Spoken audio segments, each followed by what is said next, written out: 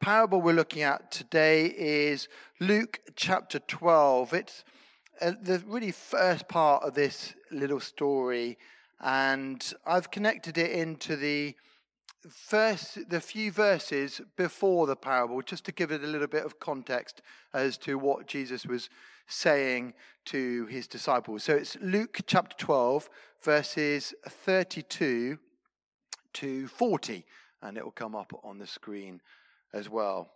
Do not be afraid, little flock, for your Father has been pleased to give you the kingdom. Sell your possessions and give to the poor. Provide purses for yourselves that will not wear out, a treasure in heaven that will not fail, where no thief comes near and no moth destroys. For where your treasure is, there your heart will be also.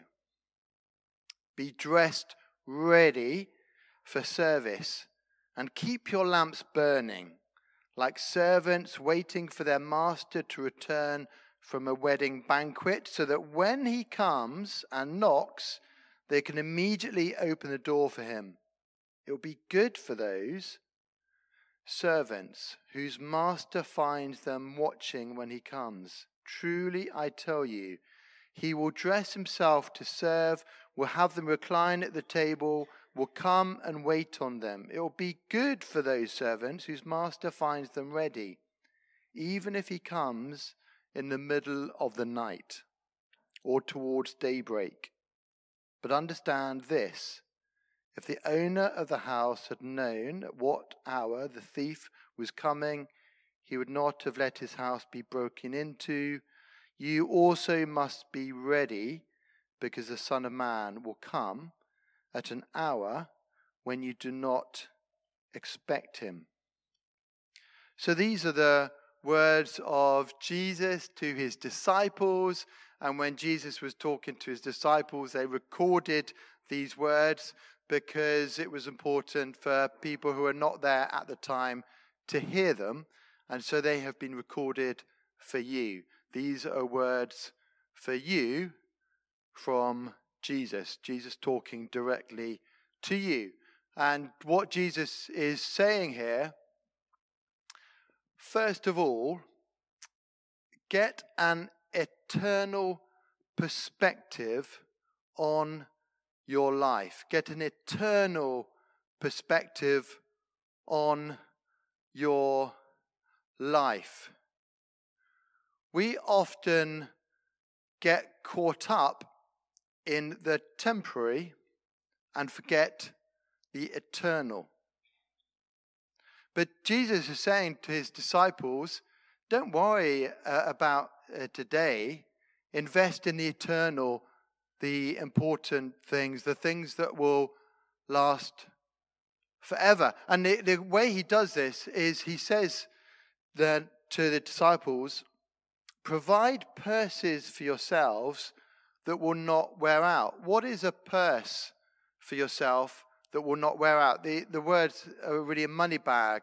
People went around before the days of where you could have a phone and do all your phone transactions with the bank, and didn't really have banks in the same way, but they did have money bags, a place to store their possessions.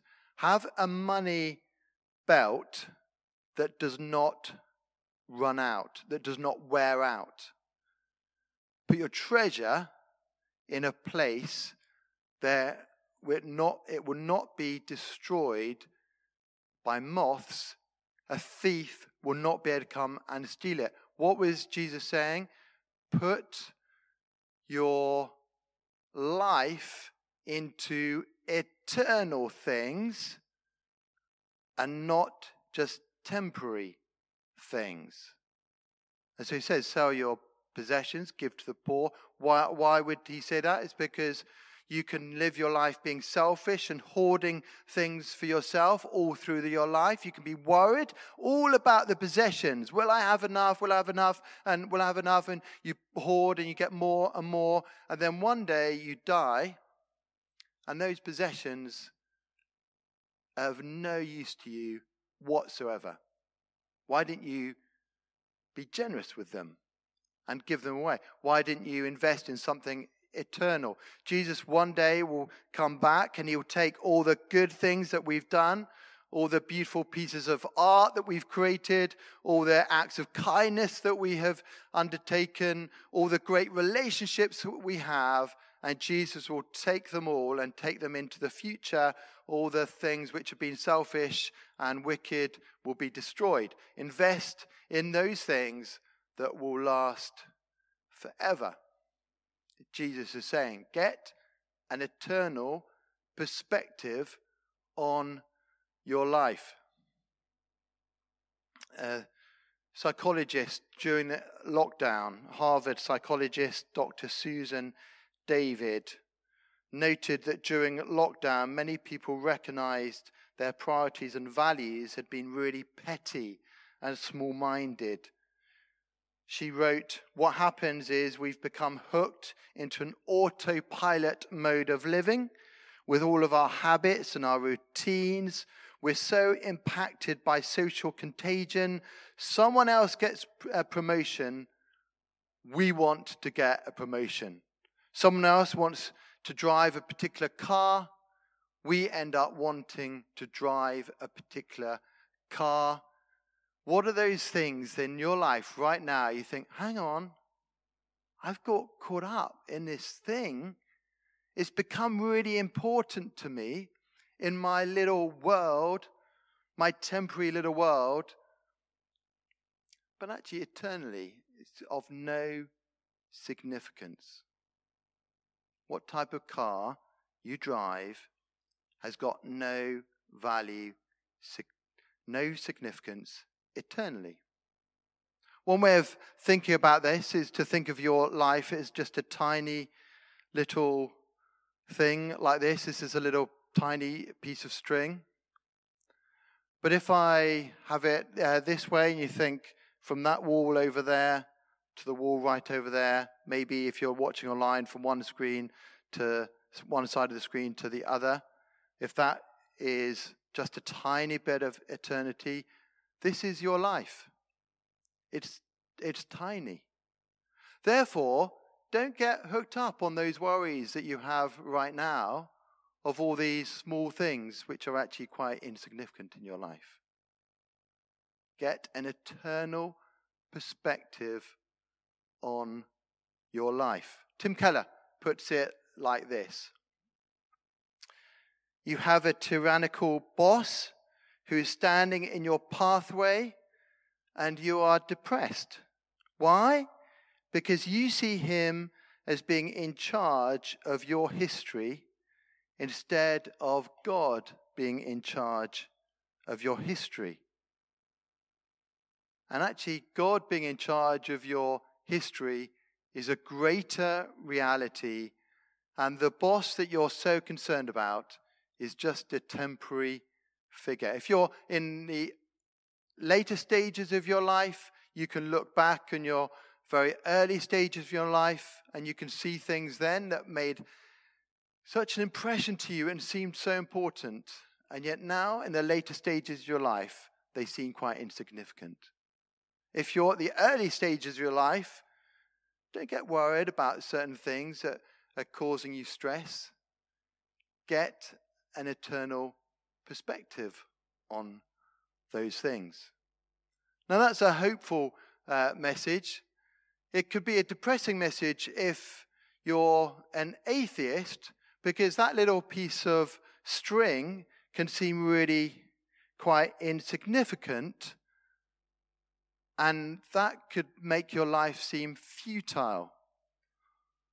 The atheist blogger and writer and author Greta Christina wrote that the fact that your lifespan is a tiny, tiny, tiny, tiny fragment in the life of the universe is not just frightening, not just painful, it can be paralyzing.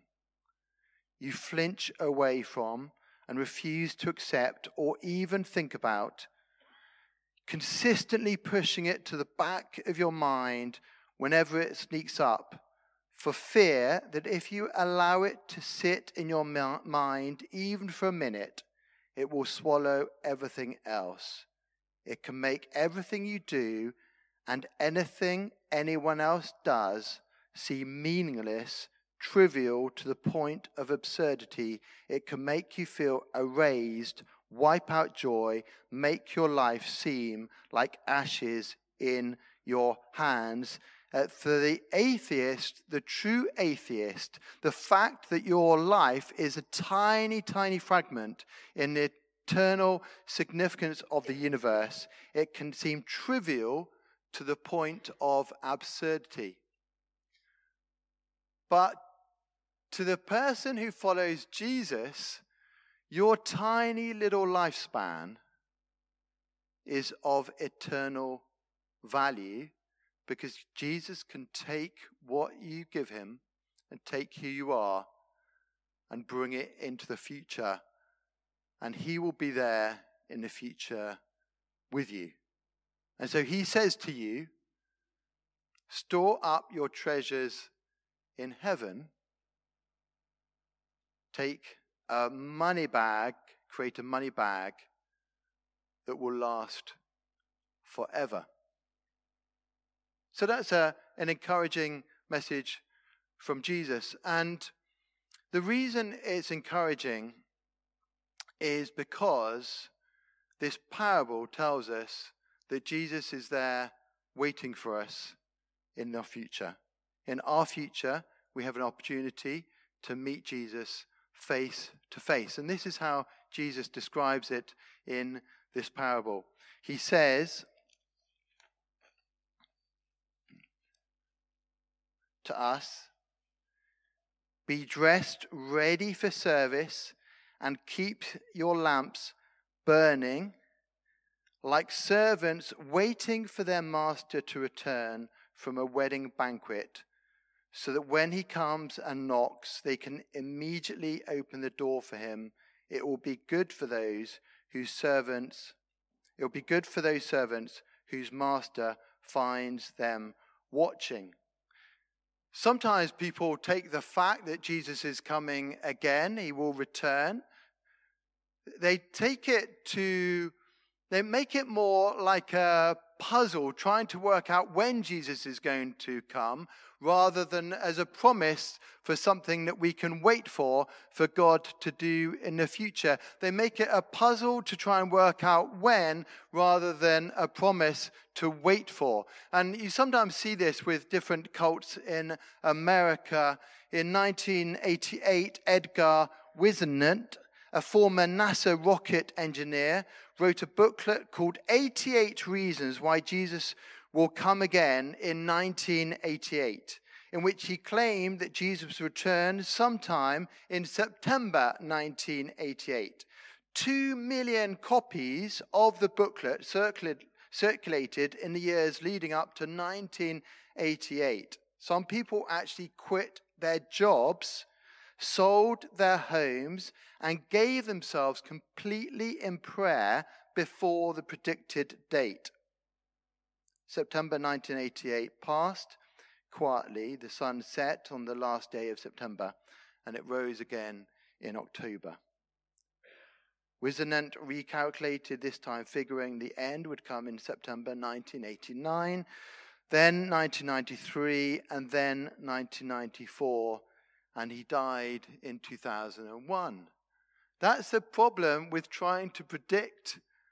And actually, when you try and predict when Jesus is going to come again, it's as though you're trying to control that event. You're trying to tell people you've got some special knowledge. You're trying to work it all out. And actually, that's just a futile thing. Jesus says no one knows the time or the hour. So let's not waste our time on those things, but use our time waiting and being prepared, is what Jesus is saying. Be ready. I want to give you 2 examples of readiness. One of them is my parents. Whenever I would go down with our family down to Torquay, and they lived on the seafront, and they lived in a house which had the bedrooms at the top and the lounge, the bedrooms downstairs and the lounge at the top. And I would know that if we were going to be there, say at 8 o'clock in the evening, they'd be waiting from 7:30 at the window. When we arrived with our kids down to Torquay, they would be there waiting for us. They'd got everything ready. The whole weekend all the food was in the house. They made it all tidy. They'd been waiting. They could not wait to see us, and they were there at the window. And I want to contrast that with sometimes Sarah says to me, we've got a heating engineer coming around. And I remember one time, it was on a Saturday morning, she'd gone off for a run or a walk. And I think he was due to come at 8:30. And I'd sort of been in bed and I was just sort of half awake, half asleep. And then, have you ever had that? Then the doorbell goes. Oh my goodness, I forgot. I should have been out of bed by now. I get out of bed really quickly. I try and I know the guy's just waiting down there, and I put on my tracksuit bottoms, put on a t-shirt. I do something with my hair, and I run down and I open the door, trying to look as though I've been waiting for the heating engineer.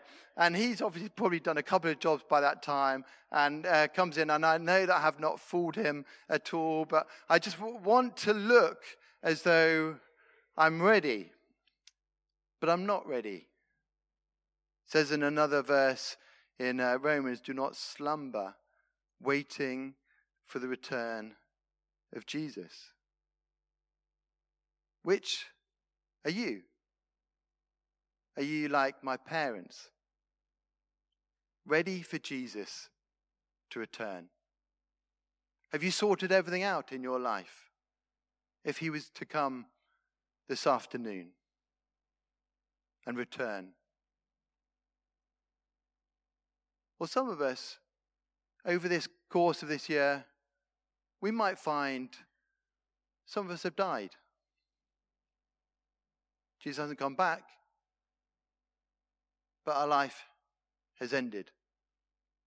Something we don't talk about very much, but it happens all the time. People in our community go to meet with Jesus. Are you ready? Sitting at the window, everything sorted out in your life, expectant. You've forgiven the people you need to forgive. You've sorted out your heart. Your heart is looking forward to seeing Jesus. You've sorted out your attitudes to money, all the temporary things, and you've given them over. You've surrendered them over to Jesus. And you say, Jesus, if you come today, I'm ready for you. I'm here ready. Or are you like me on a Saturday morning, slumbering around in the bed? You know there's certain things you've got to do because you don't want to be like me on a Saturday morning, suddenly frantically getting yourself organized for Jesus to return. Jesus says, don't be like that. This is what he says to repeat. Be dressed, ready for service, and keep your lamps burning so you could see what's going on. Like servants waiting for their master to return from a wedding banquet, so that when he comes and knocks, these are the words of Jesus, they can immediately open the door for him. It will be good for those servants whose master finds them watching when he comes. Are you immediately ready for Jesus? Are you waiting and watching so that he doesn't catch you unaware? So first of all, get an eternal perspective on your life. And secondly, be ready for Jesus. And thirdly, because he's ready for you. He's ready for you, and he can't wait to see you. We get the idea, and we're used to, I think, if you've been a follower of Jesus for a while, you're used to the idea that Jesus came as a servant. You're used to the idea of a servant king. You're used to the idea because we see Jesus serving in the accounts of Jesus' life. There's the account towards the time when Jesus was crucified, and he goes and he washes his disciples' feet. We're used to the idea that Jesus, you have to think of Jesus as a figure who served his disciples. We're used to the idea that Jesus has died for us. But sometimes we think about when Jesus will come again, we think of it in a way that when Jesus comes again, we will all just be there bowing down and worshipping Jesus the whole time, because he comes in he comes on a cloud, Revelation says, and he's got this incredible power, which is true. And actually Revelation describes it like this in Revelation 1. And when I turned, I saw someone like a son of man, Jesus, dressed in a robe reaching down to his feet with a golden sash around his chest. The hair on his head was white like wool, as white as snow, and his eyes were like blazing fire. His feet were like bronze, glowing like a furnace, and his voice was a sound of rushing waters. In his right hand he held 7 stars, and coming out of his mouth was a sharp double-edged sword. His face was shining like the sun in all of its brilliance. And that is the picture of Jesus when he comes again. It'll be shining like the sun. It'll be brilliance. It'll be astounding. You'll be hardly able to look at him. And he'll come with judgment and power. But also this parable that Jesus said, that Jesus spoke out, this crazy talk, was that when Jesus comes again, he'll come and serve you. When Jesus comes again, he will come and serve you. In fact, the words here in this parable are, truly I tell you, he will dress himself to serve. He will have them recline at the table. These are the people who have been waiting for him. And he will come and wait on them. The actual words were as though Jesus imagined somebody wearing a long robe, and the hem of the robe is hitched up into a belt, which is a way of getting ready for service, because you're ready to serve. And Jesus will, it says, his robe will be tucked into his belt, all ready to serve you. Because he is absolutely wanting to be with you, to let you know that you are loved, and he can't wait to see you. He's wanting you to recline at the table, and he's going to serve you. That's the love he has for you. And that's why it's a crazy message, because we want it to be that when Jesus comes in all his glory with radiance and brilliance, that we will get down and we'll serve him. We can do something for Jesus. But John Piper, the author and theologian, words it like this: this is not a call, the good news, to serve Jesus, but a call to be served by Jesus as we serve others, and to be ransomed by him from death. Let me say this again to be sure you hear it correctly. The good news is that the radical call of Jesus is not a call to serve Jesus, which is just another ideology, but to be served by Jesus as we serve others and to be ransomed by him. I mean, Peter found this really difficult in the Bible where Jesus is going to wash Peter's feet. Peter, I don't know if you know the story, but he says, no, not me. You can't wash me. You don't want to be served by... Peter doesn't want to be served by Jesus. But Jesus says to him, no, unless I wash your feet, you can have no part of me. You need to lay down that desire in you, which is you've got something to offer Jesus, that you've got something to do for Jesus, that you've got something good that you want to do. Lay down that desire and let him serve you. So you come with nothing. You come with nothing. And you just allow him to serve you. You allow him to love you. You allow him to protect you. You allow him to wait on you. When Jesus comes again, be ready for him. Be ready for him. But be ready that he will come for you and will want to serve you.